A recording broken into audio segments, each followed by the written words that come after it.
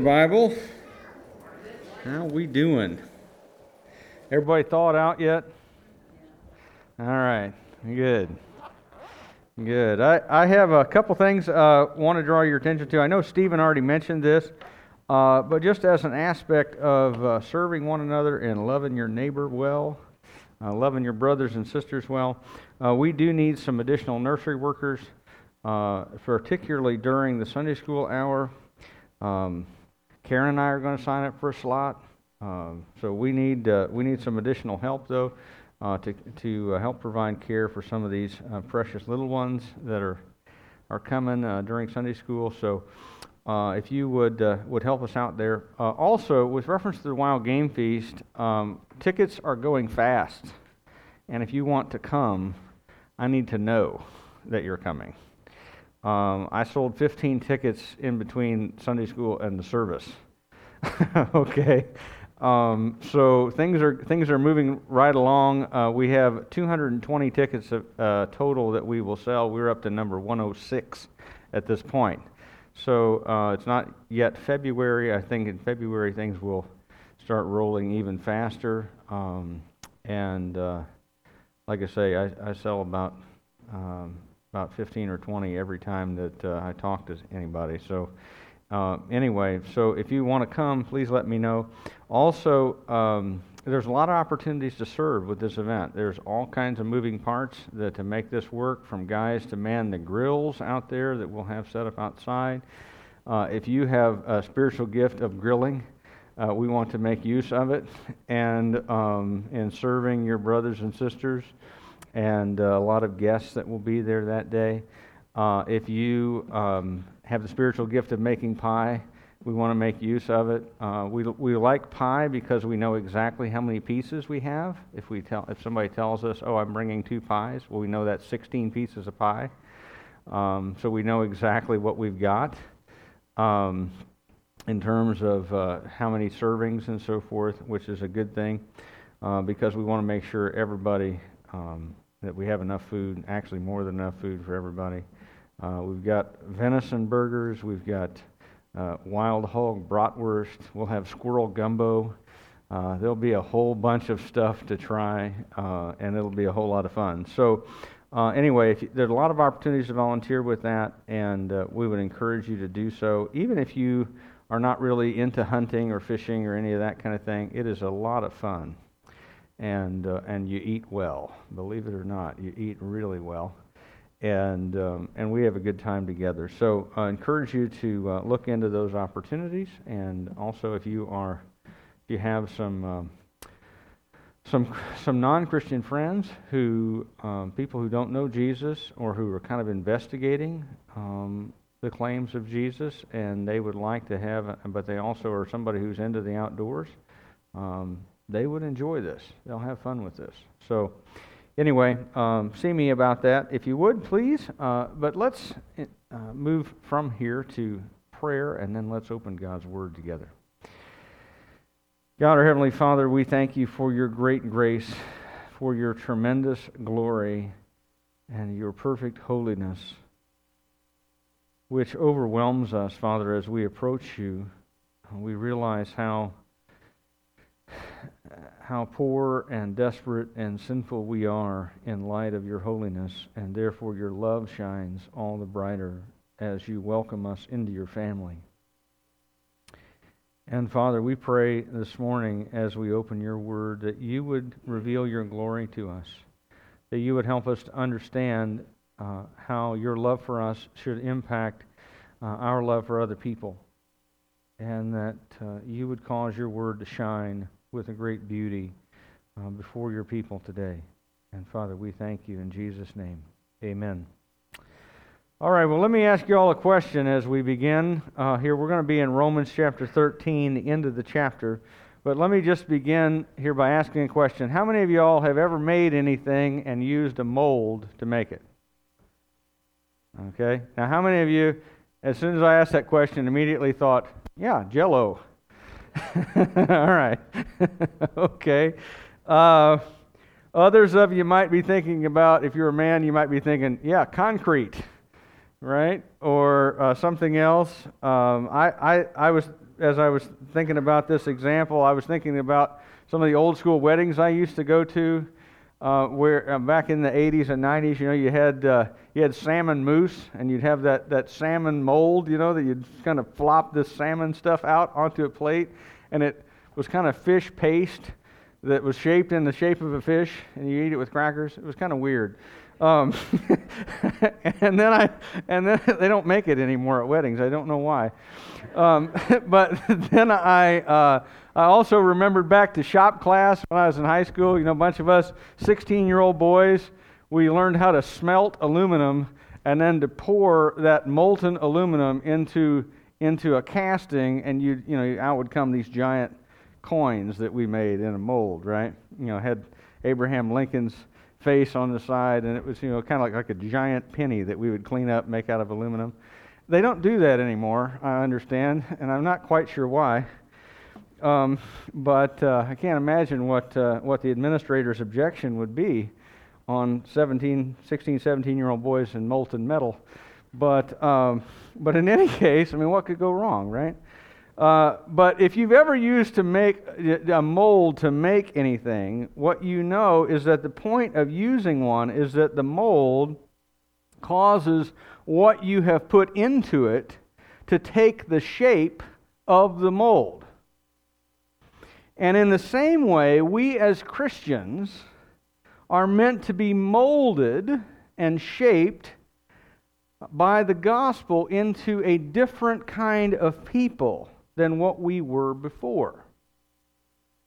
To take on the shape of Jesus Christ. That God has called us from eternity past. He has adopted us as His sons. He has saved us by grace through faith in Jesus Christ, His Son, and His death and resurrection. And He has given us His Holy Spirit to indwell us and to bring us to maturity and to bring us one day to dwell with Him face to face, and along the way to transform us into new people. Amen? We are meant to be molded and shaped and conformed to the image of Jesus Christ, the Son of God. And we are meant primarily to be shaped by God's love for us in the gospel. That because of what God has done for us, that the love that God has poured out on us actually overflows out of our lives into the lives of other people, people around us, our neighbors, our family, our spouses, our children, our co-workers. All of the people that we encounter in this life are meant to get the overflow, the spillage, if you will, off of God's love, off of our life into theirs. Amen? Does that make sense? 2 great commandments. Love the Lord your God with all your heart and soul and mind and strength. And what else? Love your neighbor as yourself. Right? And what you see in Romans chapter 12, chapter 13, chapter 14, chapter 15, as you're studying through, is that God's love for us revealed to us in Jesus Christ changes us into people who love other people like God loves us. But there's a lot to unpack here, and I want to just unpack a little bit of it here with you at the end of Romans chapter 13, verses 8 through 14. So we want to look at what God's love looks like as it is poured through His people out into relationship with other people. What a love-shaped life looks like, if you will. So look at the text here with me. Verses 8 through 10. We see that love fulfills all of God's commandments. Look at the text. Owe no one anything except to love one another, for the one who loves another has fulfilled the law. For the commandments, you shall not commit adultery, you shall not murder, you shall not steal, you shall not covet, and any other commandment are summed up in this word: you shall love your neighbor as yourself. Love does no wrong to a neighbor, therefore love is the fulfilling of the law. That is the main thing that we need to see out of these verses, is that love fulfills all of God's commandments. All of them. If you look at verse 8, you'll see that love is a debt that we owe to one another. In fact, Paul says it's the only debt that we should owe.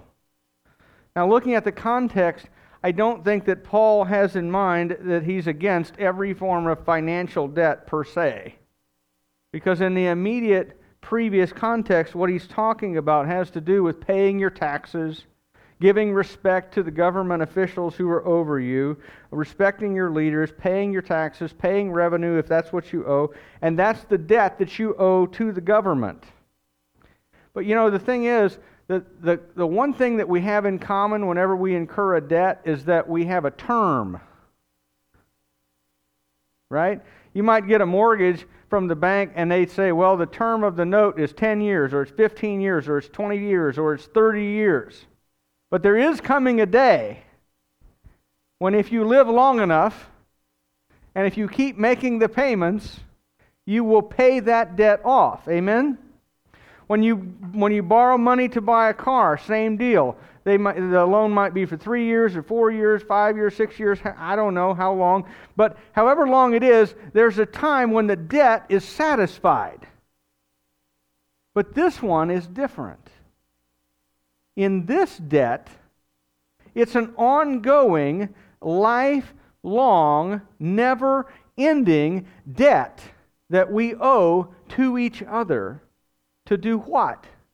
To love one another. To love each other. You can't, in other words, do like I'm about to do with my taxes on April the 15th and pay the government what I owe them from last year. I'm not ever going to be settled up completely with everyone in my life to where I don't have to love them anymore. Right? No, I'm all paid up. Don't have to love you anymore. You're still spending down the balance I gave you yesterday. Right?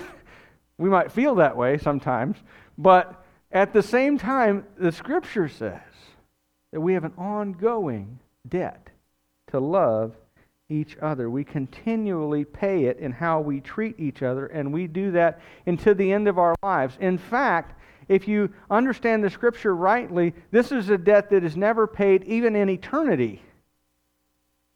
Because eternity is the place where love rules in all of our relationships. And we treat each other with love for all eternity. How long is that? Well, let's just say it's a long time. Okay. It's to quote one of my favorite movies, forever. Right? Just like Smalls used to say. It's forever. Right? It is forever. It is a long, long, long, long, long time. To which the span of your life is not worth comparing your life to that of a mosquito. It's eternity, and we continue to love one another. And what we're doing in this life is, in one sense, practice for that. We are learning how things operate in eternity now. And we owe a continuing debt to love one another. Because guess what? You know why? Because God's love for us is in the same way unending. Nothing can ever separate us from God's love, Romans 8 told us. And in the same way, therefore, God's love expressed through us to other people is also meant to be unending. And when we love each other, according to verse 8, we fulfill all of God's commandments. And that's the thing about the love that God calls us to. It results from and is characterized by obeying God's commandments. And Paul goes on to explain how that works in real life. First, let's look at this. It says, you can't claim to love other people and commit adultery. Now, I just want to say this. Nothing about that statement, by the way, could be further from the way that our culture normally thinks about adultery. In our culture, adultery is kind of romanticized, to be very honest about it. There was a movie that came out a number of years ago with Clint Eastwood. I think it was Meryl Streep, maybe, who was in it. But it's called The Bridges of Madison County. Any of y'all see it? It's about this farmer's wife out in Iowa, Madison County, Iowa, and all the covered bridges out there. And Clint Eastwood plays this photographer. And they carry on this adulterous affair out there. And then he kind of rides off into the sunset, as he often does in his movies. And then this is supposed to be this great romantic encounter. That this is the best thing that ever happened to her life, was this adulterous affair she has with a photographer who happens to be passing through photographing covered bridges. What? And that's just one movie. There are dozens of movies. If you listen to hip-hop on the radio, which I don't recommend, but if you do, what do they talk about? They talk about women, they talk about money, they talk about drinking, they talk about getting high, right? They talk about violating a whole lot of God's commands, and this is regarded as the authentic voice of urban culture. Really? You want to celebrate wickedness? But it's romantic. And, after all, you have to understand, Pastor, these people really love each other. Really? If they really loved each other, they would not be committing adultery with each other. Adultery isn't loving. Adultery is destructive of your soul and the other person's soul and of your families and of your children's lives. And it destroys your testimony in front of everybody that knows you. It destroys your friendships. It destroys church relationships. It destroys everything. Love has nothing to do with it. It's just an expression of lust, pure and simple. Amen? And by the way, just so we're very, very clear on this point, pornography fits in here.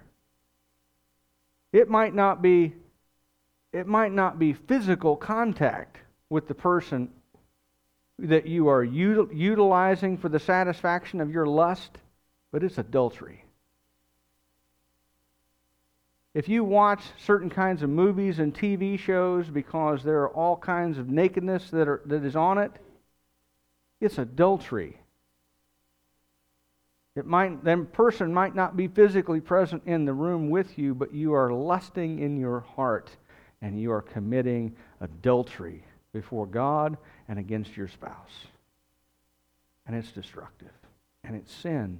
And it's not loving to anyone.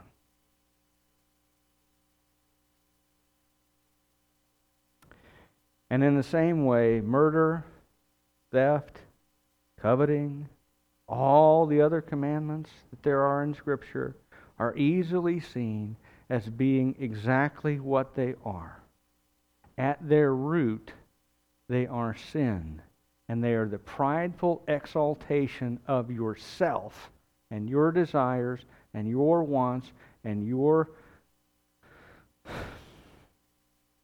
sinful flesh over the life of the other person. That's what they are. And what they are not is anything related to love. I mean, can you imagine standing before God and you have committed murder and you say to the Lord, well, you see, Lord, it was because I loved him so much I had to kill him. Right? I think I remember from the 80s like a Skid Row song or something like that. I used to love her, but I had to kill her. What? Where does that fit in? right? Some of you just had that song flash through your brain right now. I can see it on your face, right? You're as bad a heathen as me. All right. But here's the thing. You cannot engage in sin and also love other people. You can't do it. Because there is no such thing as a sin which only affects you and doesn't have any effect on anybody else. That is a lie of Satan that he tells to people. Oh, it's not going to hurt anybody else, it's just going to hurt you. Or actually, it's not going to hurt you because nobody has to know. And by the way, this is going to really make you feel better. That's not true. Love doesn't do any of these things. It says love, verse 10, love does no wrong to a neighbor. Therefore, love is the fulfillment of the law. The reason God prohibits these things in the first place is because they harm not just you and your relationship with God, although that's true and that's primary, but because they harm other people who are not just you. Sin always splashes its out of the cesspool that it lives in onto other people when you jump in. But if you live a love-shaped life, one that is transformed by the gospel, then you love your neighbors. And love for them keeps us from sinning against them. Love for them keeps us from sinning against them. Now, in case we need more motivation to do what is right, because our hearts have been and are being transformed by God's love for us, then we have more motivation supplied to us in verses 11 to 14. Look at these with me here. Besides this, you know that the hour has come for you to wake from sleep. For salvation is nearer to us now than when we first believed. The night is far gone, the day is at hand. So then, let us cast off the works of darkness and put on the armor of light. Let us walk properly as in the daytime, not in orgies and drunkenness, not in sexual immorality and sensuality, not in quarreling and jealousy, but put on the Lord Jesus Christ and make no provision for the flesh to gratify its desires. You know, I'm convinced that one of the best gifts you can ever get is knowing what time it is.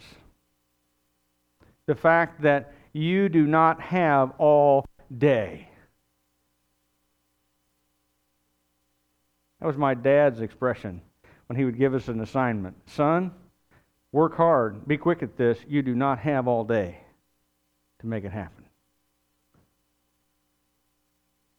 And the reality of it is, we don't know how long we have to serve the Lord, to honor the Lord with our lives, or when He is returning. And on top of that, He may return at some point after our death. The cemetery is full of people who were too busy to die. Fact. We do not know how long we've got. Here's what we do know. We do know that the hour is now. The time is now to live a holy life. Because it is time to wake up from being asleep. Lots and lots and lots of people kind of halfway perform in their Christian life. Because, I got saved and I want to walk with Jesus, kind of. I don't want to really get serious about getting rid of sin out of my life. I don't want to be completely devoted to Christ, but I do not want to go to hell.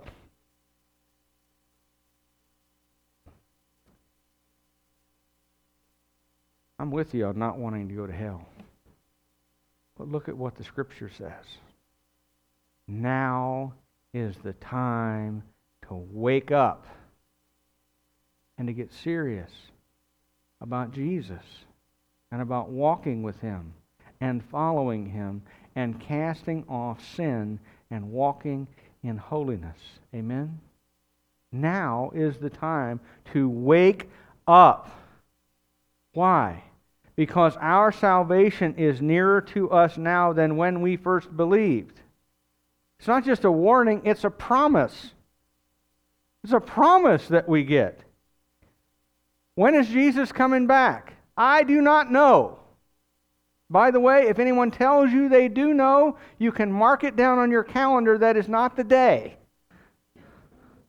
Okay? Somebody says, Jesus is coming back September 18th. You can write on your calendar, Jesus, on September 18th, Jesus will not come today. Okay? Because the Scripture says, and Jesus says, no man knows the hour or the day when the Lord will return. But here's what we do know. Today is nearer to the Lord's return than yesterday. And yesterday was nearer to the Lord's return than the day before. And every day that we live is one day closer to Jesus returning. And when it says our salvation is nearer than when we first believed, what it means is that the day when Jesus comes for us is getting closer all the time. We are nearing the finish line. And some of us I think that we've got like 150 laps yet to go. But we don't know that. We do not know that. And in fact, on the one hand, there's a warning. But on the other hand, there's this glorious promise that Jesus could come back today. And our salvation is near. And therefore, we want to run full out. We want to be stretching it. Not loping along as if we've got, all the time in the world. Because we don't know that. We know that the Lord is returning, and each day is one day nearer to His return and to the fulfillment of His promises and the reception of our salvation. We know that. And so we want to give it our all. We want our last full measure of devotion to be poured out to the Lord every single day, because today might be the day when our salvation arrives. And we want to live our lives in a way that pleases Him, because He is our Savior and He loves us and we love Him in return. And we want to look forward to seeing Him with joy. With joy. Hebrews says that if a person shrinks back at the coming of Jesus, he says, I will not be pleased with him. And then the next verse it says, but we are not among those who shrink back. We are those who look forward to Jesus coming with joy, knowing that the Lord is returning for us. Now look at verse 12 here. When it says, the night is far gone, the day is at hand. So then let us cast off the works of darkness and put on the armor of light. Let me ask you a question. What time of in the 24-hour period do you think the police get the most calls? Is it between dawn and dusk, or is it between dusk and dawn? When does the phone ring down at the station? I mean, maybe somebody has a heart attack, they call 911 and the cops show up, sometime around 4:30. But I'll assure you the night shift is when the cops are out. Why? Because people do their wickedness primarily in the dark. And so the metaphor that Paul is using here is exactly that people primarily do their wickedness in the dark, in the darkness. They don't want to be seen. They don't want to be caught. They don't want somebody to realize what it is that they're doing. And so in most places, the drug deals go down at night. The drive-by goes down at night. The hookers come out at night. The bars open at night, etc., right? Why is that? Because people don't want to be seen doing that which they are justifiably ashamed of.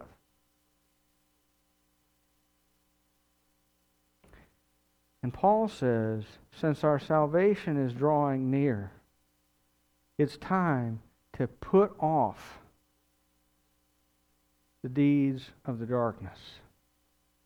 The idea is, like when you come home, let's say you've been to the gym, and let's say you went and you walked, 6 miles on the track, or you got on the elliptical machine and you cranked it up to 10, and you rode that thing for 30 minutes.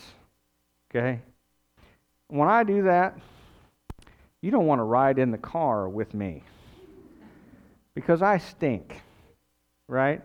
I am like wringing wet, and I don't know what happens, but like all of the funky bacteria come out all over my body, right? And I stink. I need like a bath towel to set on the seat behind me. It's gross, right? And what's the first thing I want to do when I get home? I want to strip off all of that funk and get in the shower, right?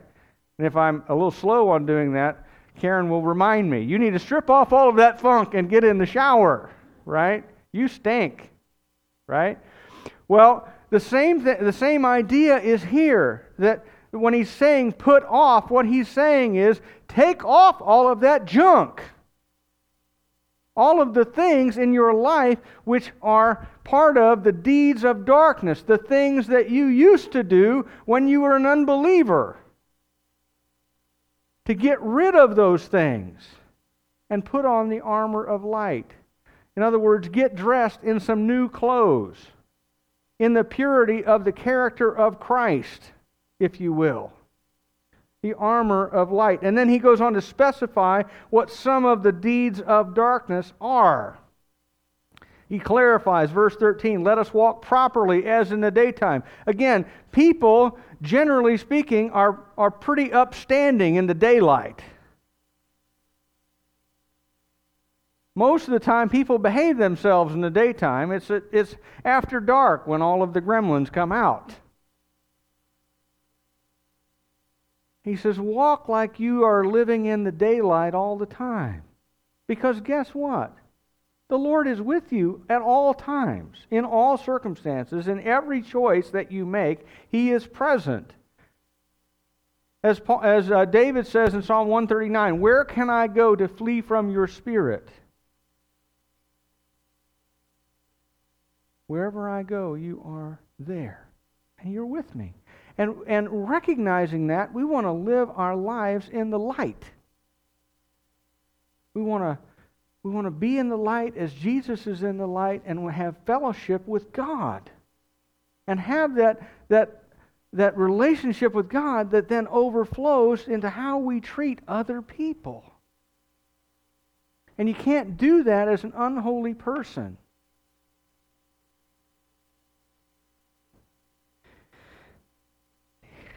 If you're walking properly like you do in the daytime, then you're fleeing from things, according to verse 13, like orgies and drunkenness. Now, remember the name of this book? It's called Romans.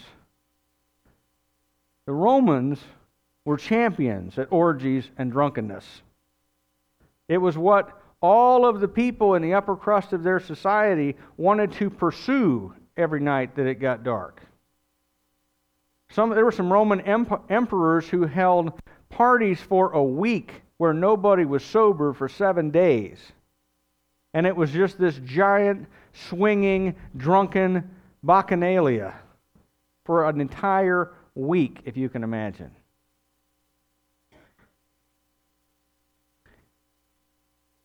And they encouraged their citizens to do the same thing. What do you think as you look at our culture? Do you think we glorify this kind of stuff? Yeah. We do. We glorify. Whatever kind of sexual satisfaction you want to pursue, we glorify it. We honor it. We have parades for it. If you want to get drunk, man, we got it for sale cheap. And you can get as drunk as you want to be. Is it a sin to have a drink? No. Not a sin to have a drink. Or maybe even to have 2 drinks. But is it a sin to get drunk and to have your mind and your body controlled by alcohol? Yes. Yes, it is. And believers don't do that. We don't do that. That's part of the deeds of darkness. And our lives are to be distinct from everybody else around us. Not just out of love for God, but out of love for our neighbors. You ever known anybody who was a drunk? If you do, ask their family how they like it. Ever known anybody who was just wildly sexually immoral? Ask their kids how that's doing.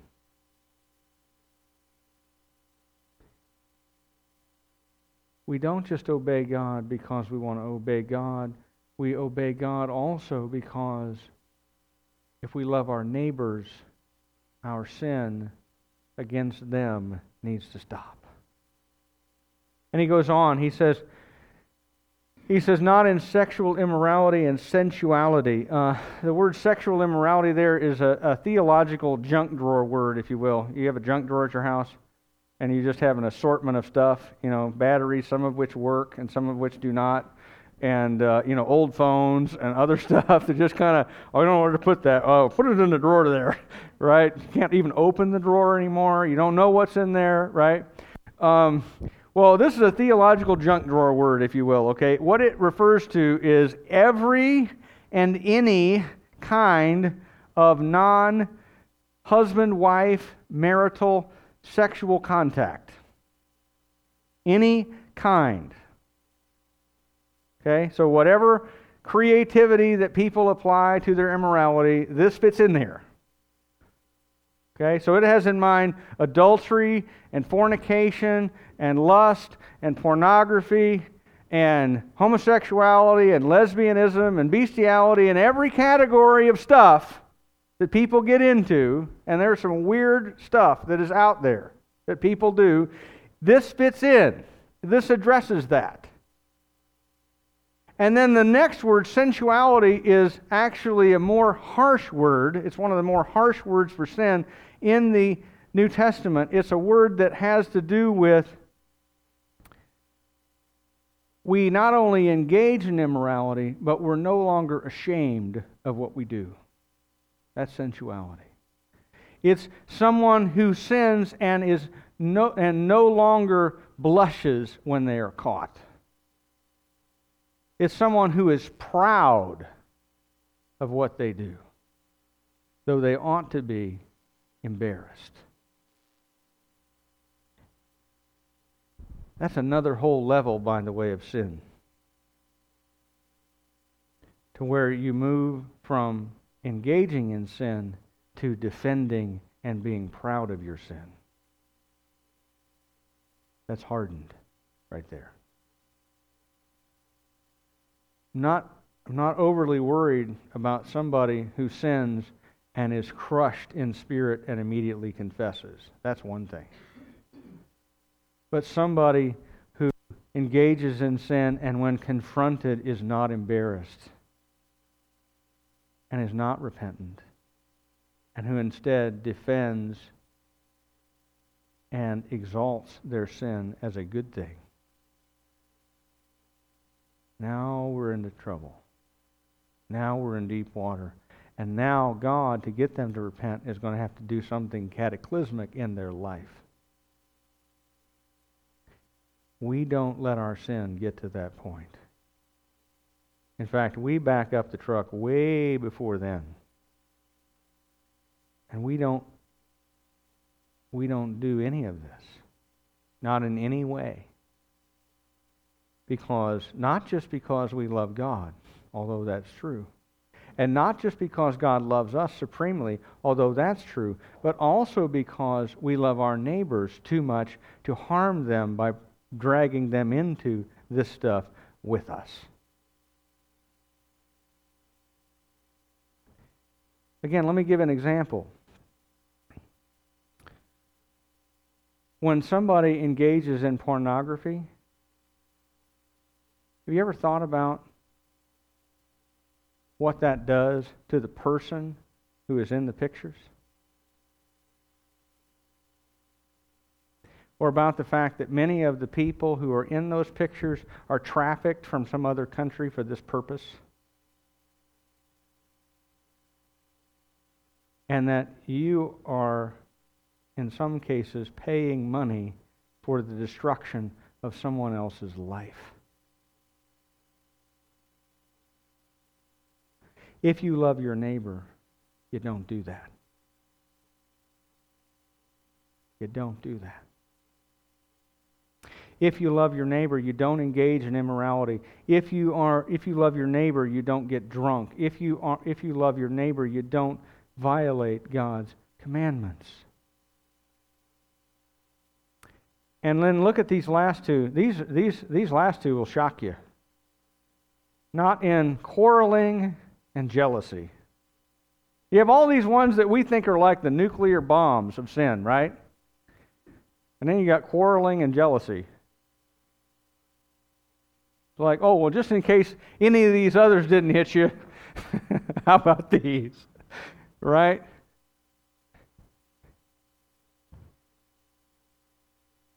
I just got to be honest with you. Let me be real transparent, okay? Social media has not been good for me. I like to argue. I do. I feel like everyone in the world is entitled to my opinion. Right?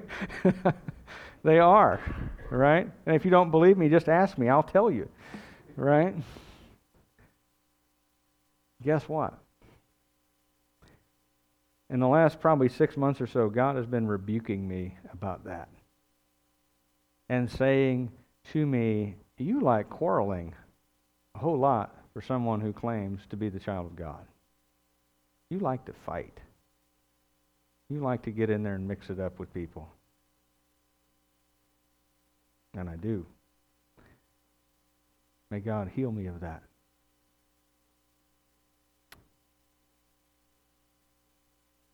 Not in jealousy either.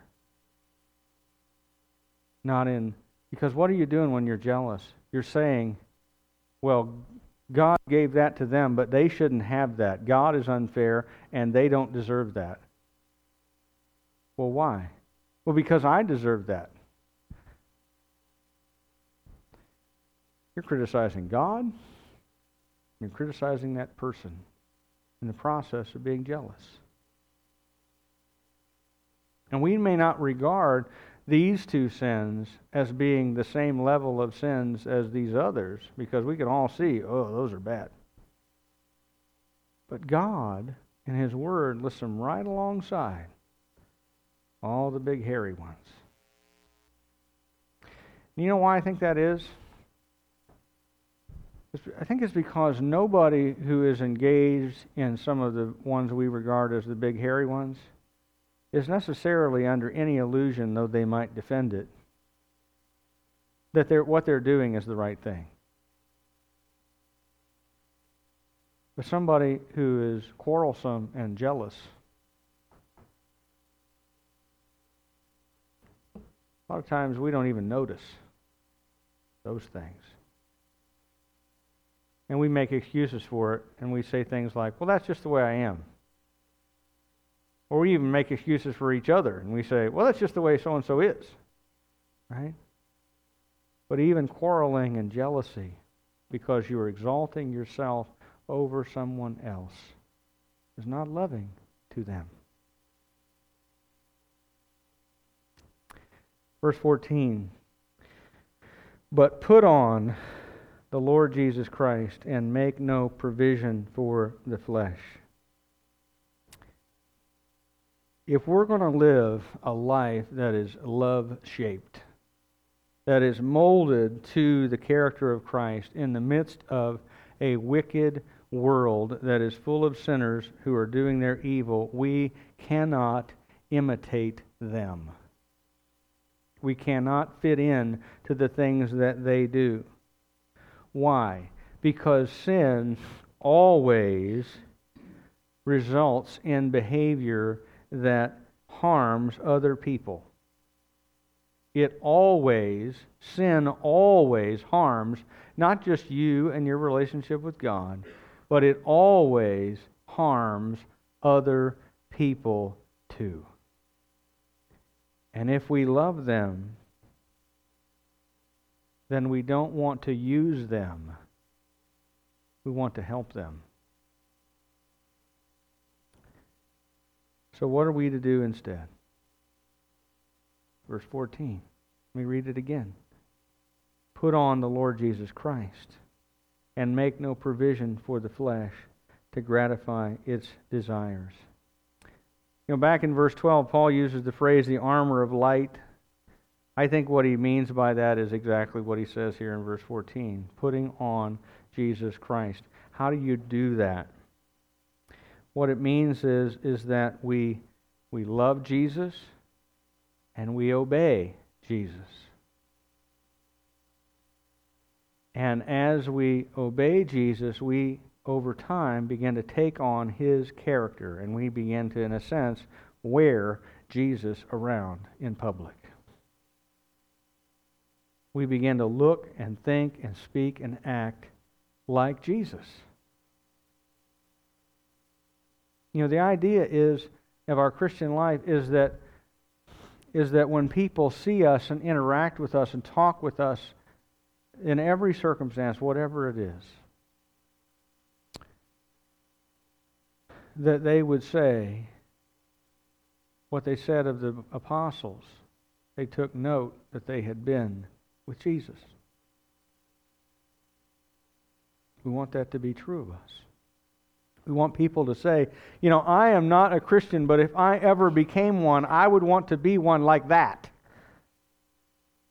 I would want to put on the character of Christ. And if we are doing that, we will make no provision for the flesh. I love that phrase. I love it because it confronts me at a very deep place in my heart. Because sometimes I think what I would like to be able to do is to stop doing all of the big sins and hide all of the little ones while still allowing them a back door into my life. Right? I want to look really good on the outside without actually being good.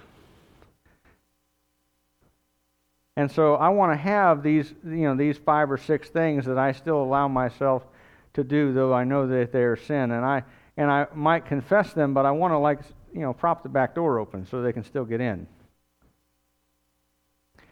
And what Paul is telling us is that we need to, as much as possible, seal up the door, nail it shut, then get the welder out,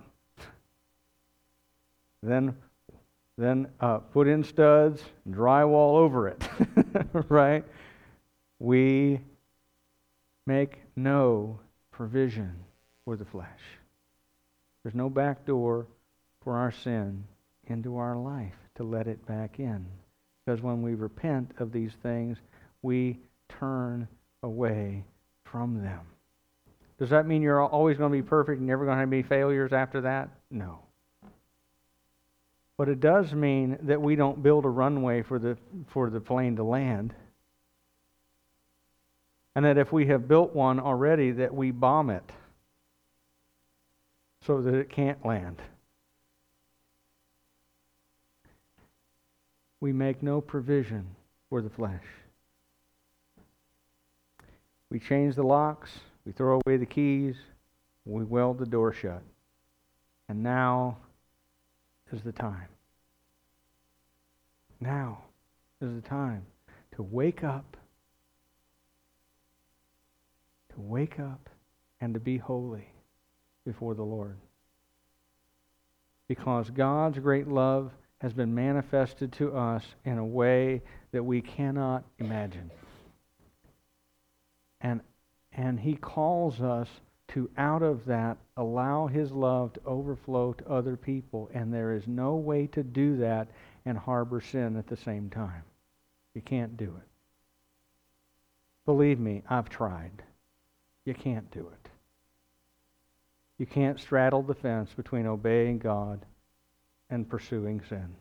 You can't do it. Now's the time. Let's pray. God, our Heavenly Father, we thank You for Your great grace and mercy to us. That though we are sinners, though we were far away from You, You have brought us near by the blood of Jesus Christ, and through His death and resurrection You have made us Your sons, and given us an inheritance, an eternal kingdom that can never perish or spoil or fade, and You have given us Your Holy Spirit, by which we are transformed and renewed and forgiven and cleansed, and take on the character of Christ. And Father, I pray this morning that if there is a man or a woman, a young man, a young lady who has walked along the edge of sin, want to have a little sin and a little Jesus in their life, or a lot of sin and enough Jesus to stay out of hell, Father, I pray that You would be speaking to their heart right now. That Your love for us might invade their heart and their life to such a point and in such a way that they would say of their sin, I am done with this. And turn from it in repentance and confession and find healing and grace and mercy at Your throne of grace. And Father, I pray also that we would all walk out of these doors, out into a world that is desperately in need of the gospel and desperately in need of Your love, and live a love-shaped life in front of them, that they might draw near to find what we have found, the treasure that is greater than all things in the universe, a relationship with God through faith in Christ. And Father, we pray these things in Jesus' name. Amen.